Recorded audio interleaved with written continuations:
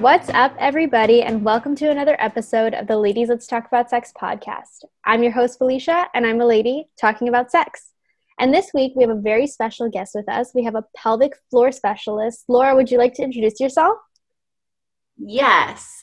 Thank you so much for having me, Felicia. My name is Laura Mayhofer, and I am a pelvic floor physical therapist. Basically, that just means that I'm a physical therapist who has gone to extra schooling and education to be able to treat the specific special muscles. Recently started my own practice. I have my website, which is lauramayhofer.com, where you can get weekly updates through my newsletter with the different blogs and all of the different things that I'm doing on all the socials. That's amazing. And so a lot of our audience is typically on the younger age range. So pelvic floor health is not really something that a lot of us, especially young women, discuss. So would you mind telling us exactly like what pelvic floor health is? Like what does that entail within our physiology? Certainly. So first I'll give a background of what exactly the pelvic floor is. So the pelvic floor is a group of 26 muscles. No matter what anatomy you were born with, everyone has 26 muscles. They attach at that front pubic bone. So right underneath kind of your mons area, you can feel a firm bone. That's where they attach at, and they run like a sling or a hammock and run to your tailbone and the very bottom part of your spine known as the sacrum. So these 26 muscles have 5 major functions. They help with our urinary and bowel continence. They help with support of our spine and our hips. They deal with holding our organs up and inside of our body. They deal as a lymphatic pump. And then most importantly, they deal with sexual appreciation. So when we are thinking about how these pelvic floor muscles are working for a younger population, a lot of things that I run into as a pelvic floor physical therapist is, are you able to get your pelvic exams, or does it hurt when you're getting the speculum, which is that either clear plastic thing that they put in when they're doing your well exam, or it kind of looks like a duck bill, or sometimes it's metal. Is that painful? Are you having pain when you're inserting or leaving in place or removing a tampon or a menstrual cup? Do you have pain when you're wearing underwear or tight clothing? Is there pain with intercourse or orgasm? Sometimes even with this younger demographic of people with birth control, you can have dryness and skin irritation on the outside of the vagina, so the area known as the vulva. So these are some of the things that your audience should think about, and whether they're having that happen or maybe one of their friends are having it happen. Honestly, I learned most of my pelvic health from my best friends when I was in college, or university as you call it in Canada, because we were able to talk about what each other were dealing with, and we couldn't get our good information from our doctors. So we were able to get that good information from each other and really figure out our problems amongst ourselves. But now you know that there's a professional that can help you. No, absolutely. And I'm actually really curious to look at that disconnect between, family practitioners and OBGYNs and pelvic floor specialists, and maybe exactly what the difference is and why a lot of medical professionals don't necessarily have the tools to provide the same assistance that a pelvic floor specialist could. Yes. So a lot of it comes down to time constraints. So when you go into your doctor, to your general practitioner, to an OB OB-GYN, they have a small window of time that they have to see you, and they're checking off, am I doing the STI prevention? Am I appropriately screening them for some of the bigger concerns? Say maybe an individual is dealing with polycystic ovarian syndrome because their hormonal cycle is odd.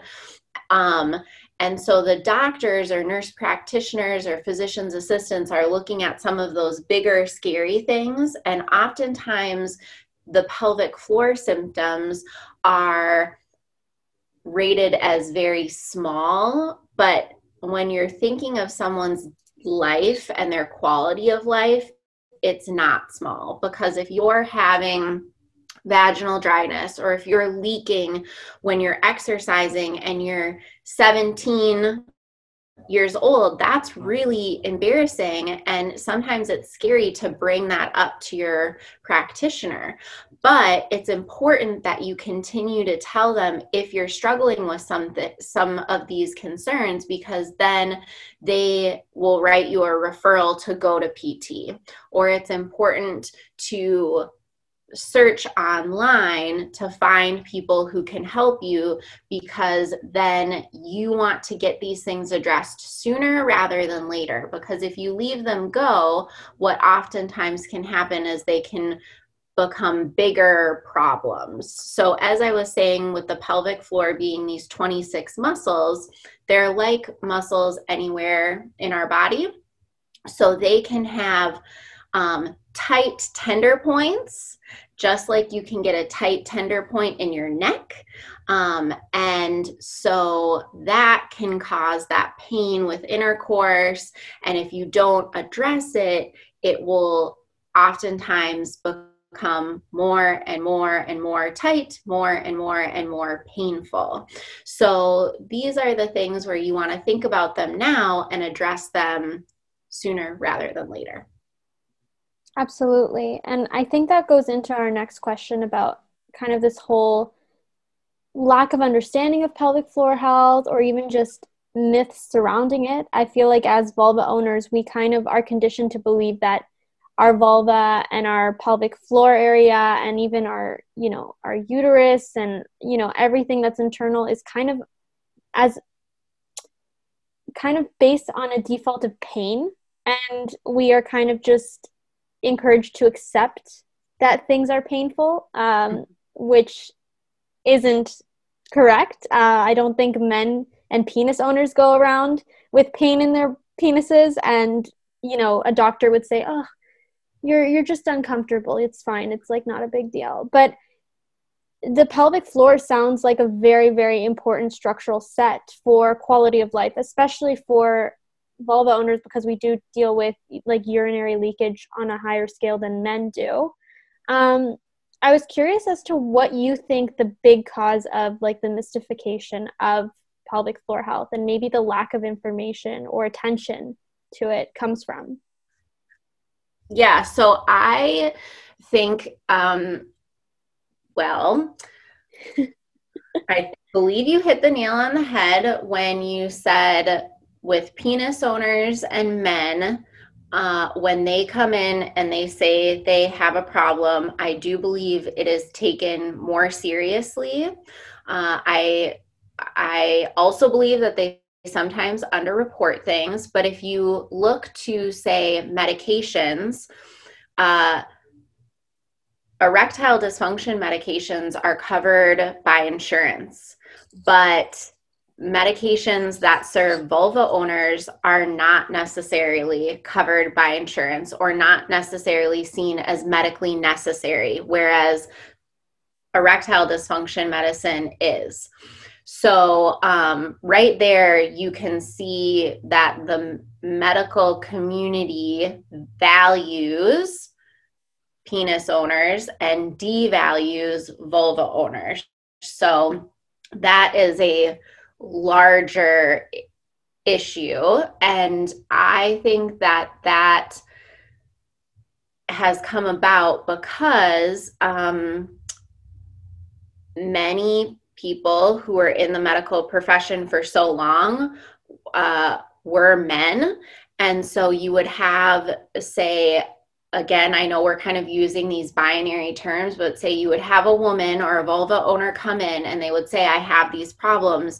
And they can say, oh, well, I'm sure it's just something weird with your cycle. Or, yeah, you're a woman, you know, you're either going to have kids or you had kids or whatever. And so they could very easily kind of poo-poo it as something that was a part of your regular cycle.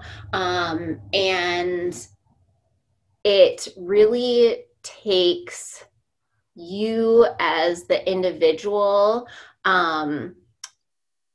armoring yourself with your information. So I always encourage patients, clients, people on social media to write down your symptoms, to create almost a symptom log. So when you go into your provider, you can explain, say you're dealing with vaginal dryness, you can say, this is when I noticed when it started. This is when I noticed that I was maybe having discomfort with intimacy, or this is when I started to have to use lubricants, or this is when I noticed wearing my underwear was irritating. And you can sort of create this timeline for them so they cannot poo-poo it, and then they can connect it to other things.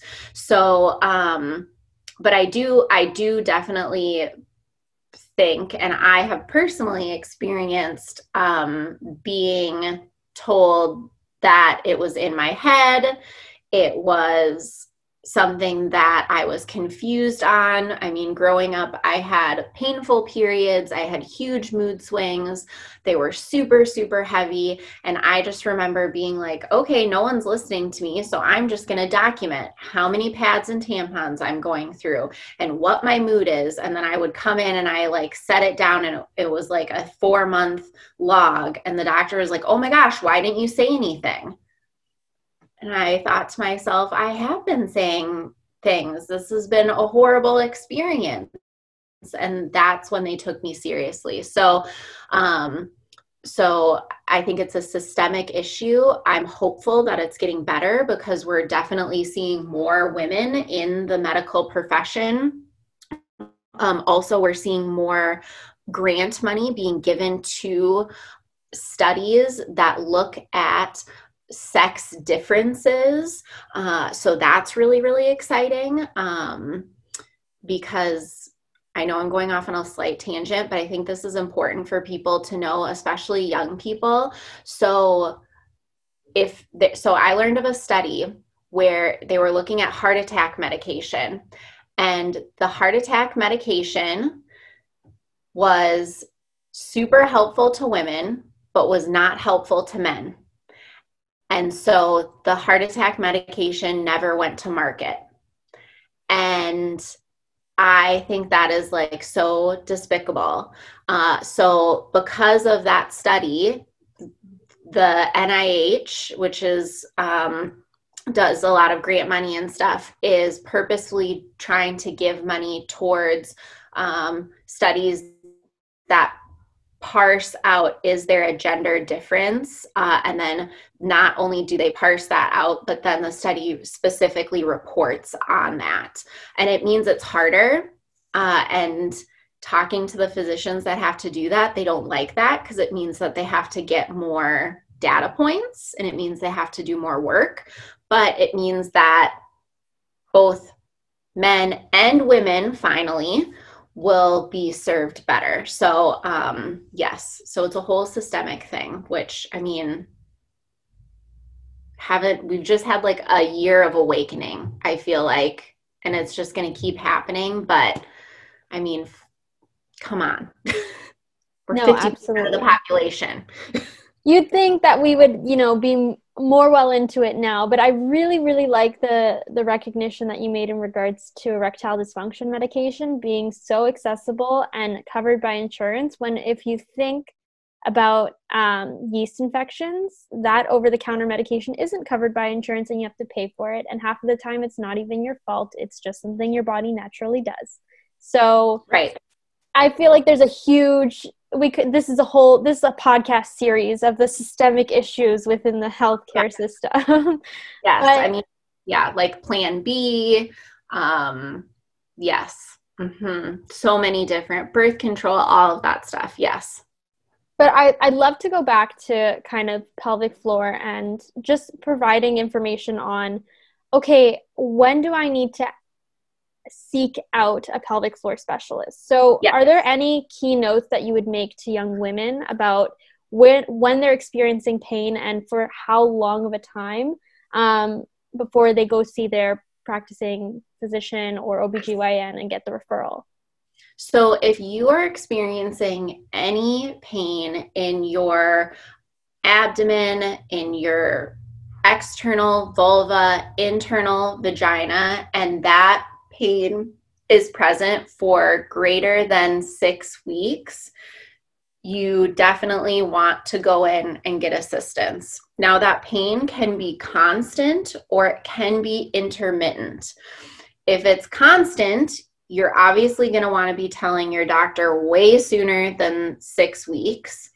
I mean, if it's constant and it's more than a few days, you're going to want to be talking to your doctor to make sure you're getting any infections or anything like that cleared out. But if they clear everything out and you have no infections, no urinary tract stuff, no bacterial vaginosis, yeast, all of that's all cleared and you're still having pain, immediately start advocating to go to pelvic floor PT. If your pain is intermittent, then you're still going to want to go to PT. You'll still go down the track of talking to your doctor and making sure they're clearing out anything like an infection. The doctor will still want to make sure there's nothing like a cyst or anything like that going on. But if you're having intermittent pain and it's especially tied to intercourse, arousal, orgasm, putting in a tampon, taking out a tampon, pelvic exams, anything like that, you're going to want to advocate for PT, because all of those events that I described are asking your pelvic floor muscles to stretch, and they're just not stretching. And so that's why they're giving you pain signals.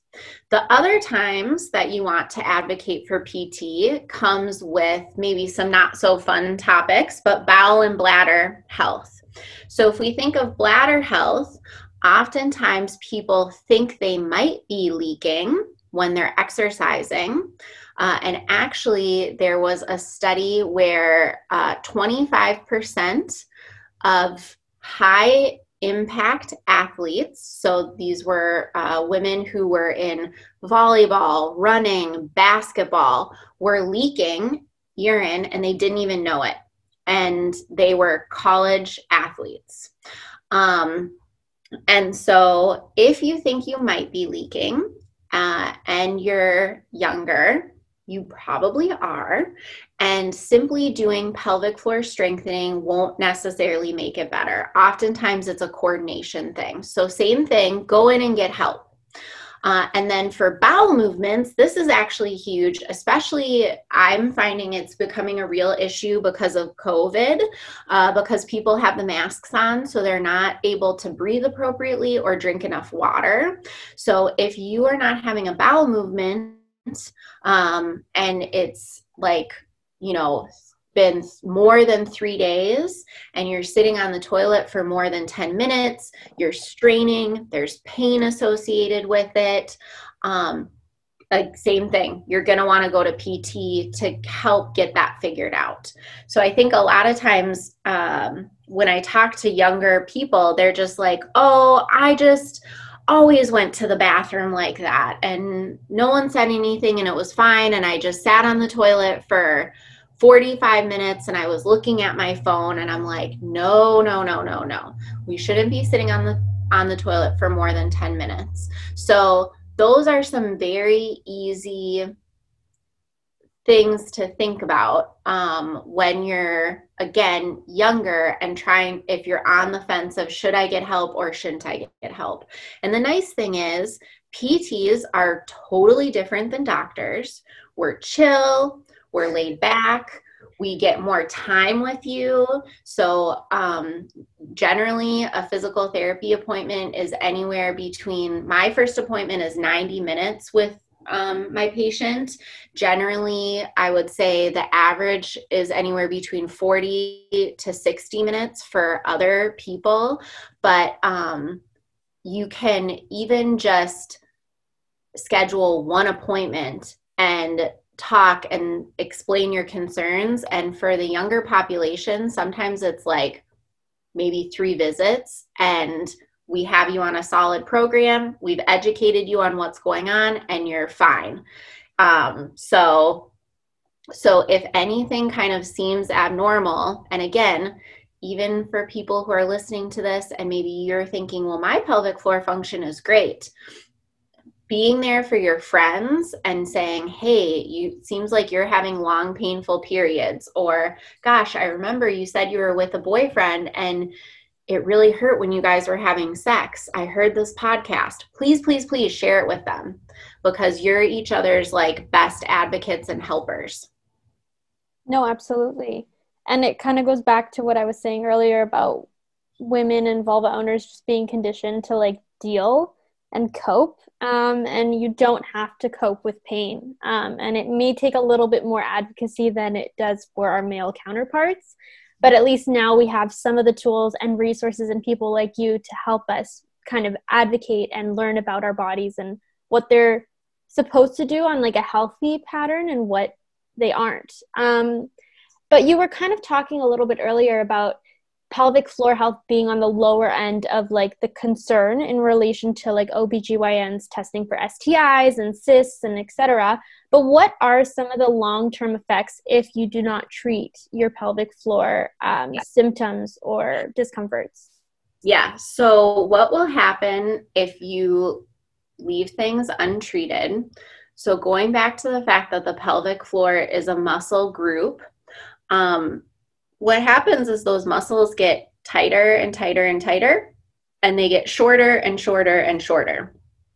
And so it's kind of like if you were to take your hand right now and squeeze it as hard as you could, and you just keep squeezing it. And if you look at your knuckles, you can see there's no blood flow to them. My hand's starting to hurt as I'm squeezing it. So when we leave our pelvic floor untreated, it will just kind of keep tightening and it becomes very inflexible. It will oftentimes give us more pain. So the little symptoms that might be sort of intermittent and slightly bothersome just slowly start to become constant and more painful, more bothersome. So for example, I had one patient who was on birth control, and birth control actually will decrease the estrogen to your vulva in particular. So it is almost like it was putting her into menopause, and she was 20 years old, and she kept telling her doctor, like, gosh, I have this vaginal dryness, and I used to be able to wear my tight skinny jeans, and now I can only wear like these other wide leg jeans. And the doctor's like, well, your jeans are still cute, so it's fine. And the girl was like, well, I guess my jeans are still cute and I guess I can still find stuff. And so it just kept going for more and more and more, to the point where she could only wear dresses without underwear, because anything touching the vulva made it so insanely painful. And so what happens, I find, is that people, whatever their issue is, whether it's a little bit of urinary incontinence, whether it's a little bit of pain with intercourse, is they try to modify things to get around it and not come to get PT. And then the problem just gets bigger and bigger and bigger and bigger. So like, for example, with intercourse, someone will maybe say, oh, well, it only hurts when I do this position, so we won't do that position. Then they keep going. Well, now it hurts when I do these 3 positions. Well, now it hurts, but he can only go halfway in, and so it just keeps modifying. And then by the time they get to me, it's like 2 years later, and they're like, well, now I'm not having penetrative intercourse. And I'm like, oh, why couldn't I have just found you earlier? And again, part of it is they were reporting that maybe to their physician or whomever, doctor, and the doctor just kept saying the same thing. We'll modify things. Will your jeans still look cute? And it's like, no. So you shouldn't have to compromise on your outfit. Yes, exactly. Like that is the biggest takeaway from this. You should not have to compromise on your outfit. So with these, with any of these things, if you are I always say you're the master of your own body. And if you think that something is not right, then say something. And it never hurts to shoot me an email or find another PT in your area or another PT online. Again, we're really nice. And you can ask, like, I've had people send me emails and say, hey, I'm dealing with this, this, and this. Do you think this is a concern that I need to see PT for? And for me at least, it's a very simple thing to read what they say. Maybe I ask a couple of extra questions and I say yes or no. But just simply continuing to modify and change things, that's where people get themselves into trouble. No, absolutely. And I was looking at your social media and I was kind of interested in some tools and kind of some of the options if you are experiencing pelvic floor discomfort. And there was a lot of yoga on your Instagram. Yes. So I'm really curious about how that is integrated into your work and essentially what are the benefits of yoga for your pelvic floor? Yes. So I love yoga yes. And I think one of the great things about yoga particularly that I like is the breathing aspect of it. And as I said earlier, especially with COVID and people having to wear masks all of the time, I'm really seeing people having a hard time accessing their breath appropriately because they take their mask off and they go to do the breathing and they're breathing really up high in their chest and throat. So the yoga that I have people do is more of a relaxed, restorative kind of yoga. So it's slow and you are really accessing that breath and bringing it low into your belly. And when you do that, your diaphragm moves and that actually helps move your pelvic floor. So it's a great way to mobilize and stretch your pelvic floor without ever having to touch it at all. So I love deep breathing with that. And then I use yoga postures where you get into the yoga posture and then you hang out there for at least 90 seconds and you're supported in that yoga posture. So think of, say, child's pose, for example, but say maybe for your child's pose, you put a pillow between your thighs. So you raise the ground up just a little bit. And you can lay your chest and head across this pillow. And maybe instead of stretching your arms way in front of you, you let them kind of bend gently next to you. And then you just turn your head to the side and you're just supported there for at least 90 seconds, usually longer. And then you do that nice, slow, gentle breathing.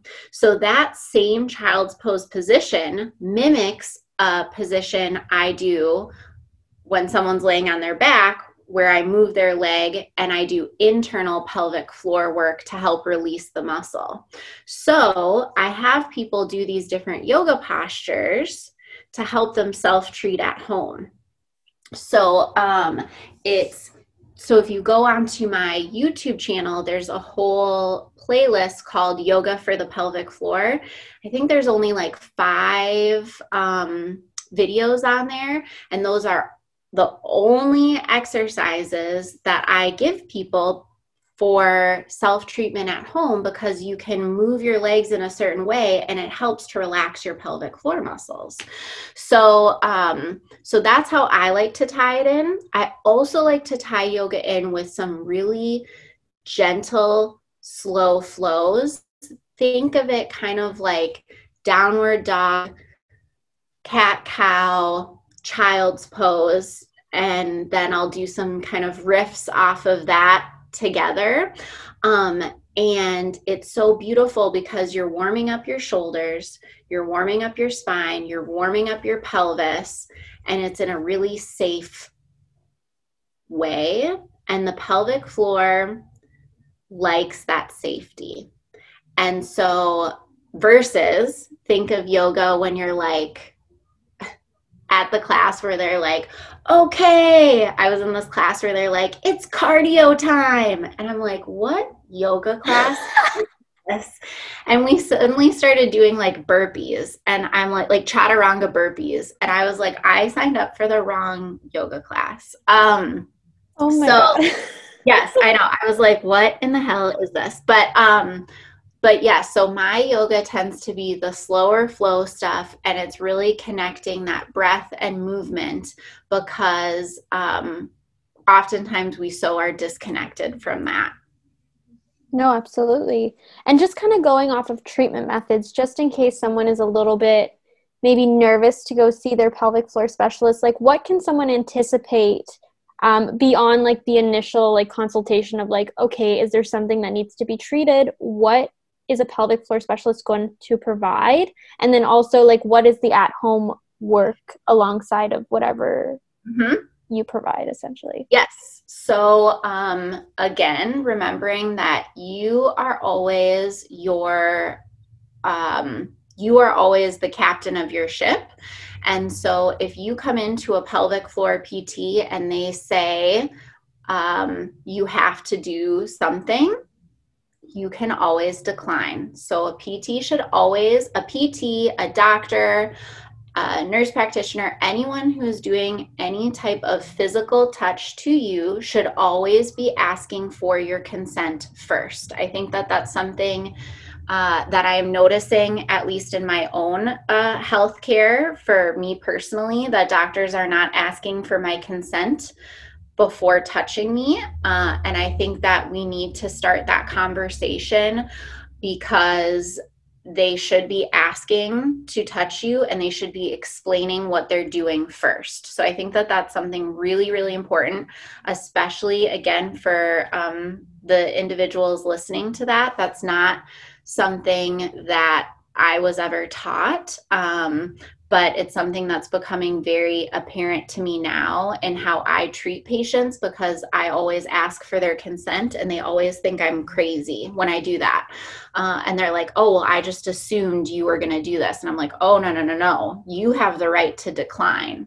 So this will tie into what it looks like. So when you come into a PT assessment, we do a verbal history, and then oftentimes there's a pelvic floor muscle exam. What that looks like is there can be an external component and an internal component. The external component can be as simple as you're fully clothed and I place my forearm against your pelvic floor with you, say, laying on your back, and I have you do some breathing. It can be as involved as you get undressed from the waist down and I actually look at your vulva externally and I have you do some tightening, some relaxing, some deep breathing, and then I push on the muscles externally very gently as if I was pushing around your eyeball to assess those muscles to see, are they tight and tender, or are they soft and supple? And then I will also take a Q-tip and touch around the vaginal opening to see if the skin has any sensitivities or any skin color changes or anything like that. So I have treated individuals who were as young as, say, 14, but they were sexually active and they were having pelvic floor issues, and we did this external assessment. I've treated people who were 25 and they never got undressed because they didn't feel comfortable with that. So again, I always explain what I'm doing and then I ask if you're open to that. So that's the external part. The internal part is with a gloved hand and lubricant on one finger, usually my pointer finger. I will then assess the pelvic floor muscles internally via the vaginal opening. And I start by just placing my finger tip just at the opening of the vagina, just to the first knuckle. That's where your layer 1 pelvic floor muscles are. And then again, as if I'm pushing around your eyeball very gently, I push on those muscles to see, are they soft, supple, or are they tight, tender, and painful? And then I do that to my second knuckle, which is layer 2, and then my third knuckle, which is layer 3. And that helps me assess all of those pelvic floor muscles of the pelvic bowl. Some individuals will have discomfort as I'm placing my finger or as I'm moving my finger from, say, layer 1 to layer 2.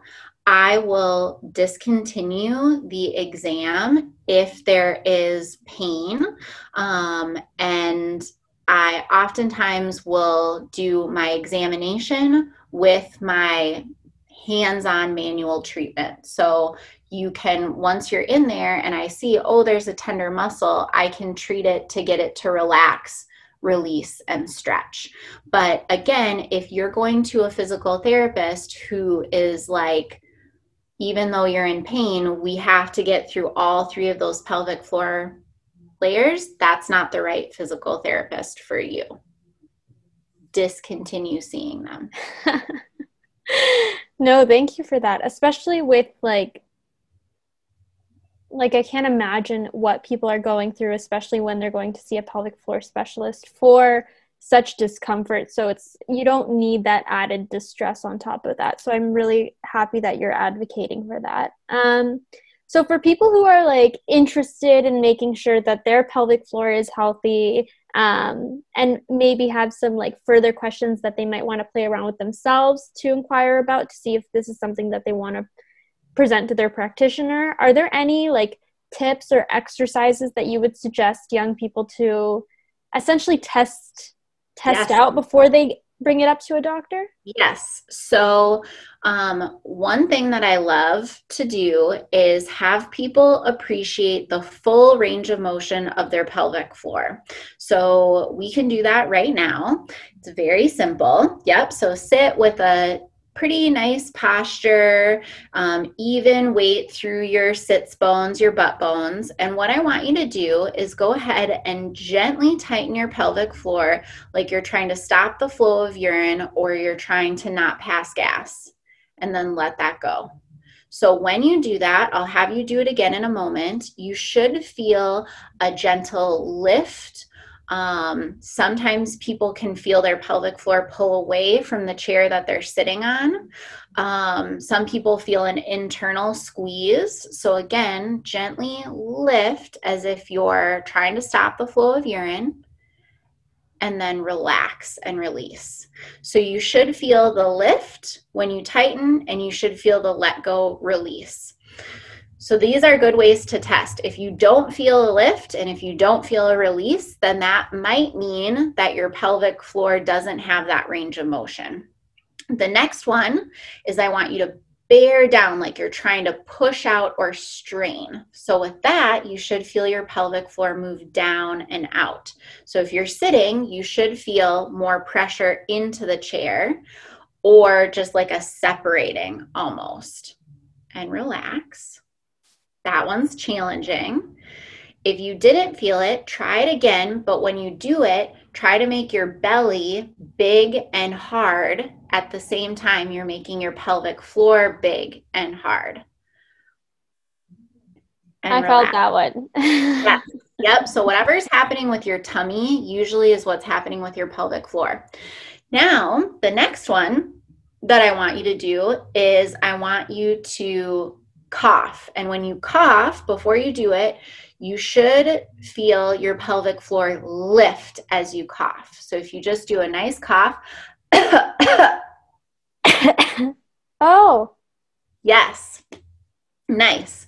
So that's normal pelvic floor motion. And then lastly, if you take a nice deep breath, relaxing breath into your belly, and then exhale. Good. And with that inhale, you should feel pelvic floor move down. And with exhale, you should feel pelvic floor move up. So these are all very small movements. You might not feel it this first time, and that's fine, but you can replay this section of the podcast again, and you can try it laying down. So sometimes laying down, people can feel it better. You can try rolling up a towel and sitting on the towel like you're sitting on a saddle for a horse. And you can try doing these motions. So if you're not feeling those motions, that could mean that your pelvic floor doesn't have the appropriate range of motion and you need some work with it. So that's one thing that you can do to test. And then the second thing is going back to those pelvic floor muscle functions. You can ask yourself, what is my urinary function looking like? Do I have concerns that I'm leaking? What does my bowel function look like? Am I sitting on the toilet for greater than 10 minutes? Am I going to the bathroom and it's, 4 or 5 days in between bowel movements? How is my sexual function? Am I able to orgasm? Is there pain with intercourse? What is my lubrication like? Am I able to use the period products that I want to use, or am I not able to use them because I had a patient who wants to use menstrual cups, but she couldn't because she couldn't get them out because her pelvic floor was so tight that she couldn't get the cup out. So we were working on getting more flexibility there. So go back to what those pelvic floor functions are and just ask yourself, do yours feel optimal, and are you okay with where they're at? And a lot of times, honestly, again, with the younger population, I'm seeing people because of the period products, they're not able to use what they want, and a lot with the sexual piece of things. They're not able to figure out how to orgasm, whether that's partnered or soloed. And so we're talking about that stuff, and just start to think about it. Just start to explore it. Doesn't mean something's wrong with you, but just start to get inquisitive. No, absolutely. And I think it's something that a lot of us, especially femme folk, are having to unlearn, because we have kind of been taught by the society that we grew up in that sex is not really good for us, and like our vaginas are weird and odd and different. So I'm really happy that you're advocating for us and helping us kind of unlearn these notions and understand that, there's nothing wrong with our vaginas. There's nothing wrong with our pelvic floor, but nothing should be painful, and you're not entitled to pain. You're entitled to pleasure. So I'm so happy. I was so excited to have you. I learned so much. I honestly didn't know much about pelvic floor health until now. So I'm really grateful, but I'd love for you to just plug your social medias, let everyone know where they can find you, if they have questions, where they can ask them. Yes. Okay. So Clitoris Collective is my fun kind of sex positive Instagram account that I love. So that one's really awesome. And then Laura Mayhofer is my also my kind of personal Instagram, but that has more of all of the pelvic floor functions covered, whereas Clitoris Collective just focuses more on the sex piece. Then laurameihofer.com is my blog, and that one I think honestly would be really great for this audience. Every week I do a different blog on a different topic. So this week, I'm going to be posting about yin yoga and the pelvic floor.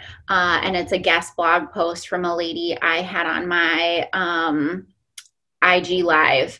Last week, I covered LGBTQ folks.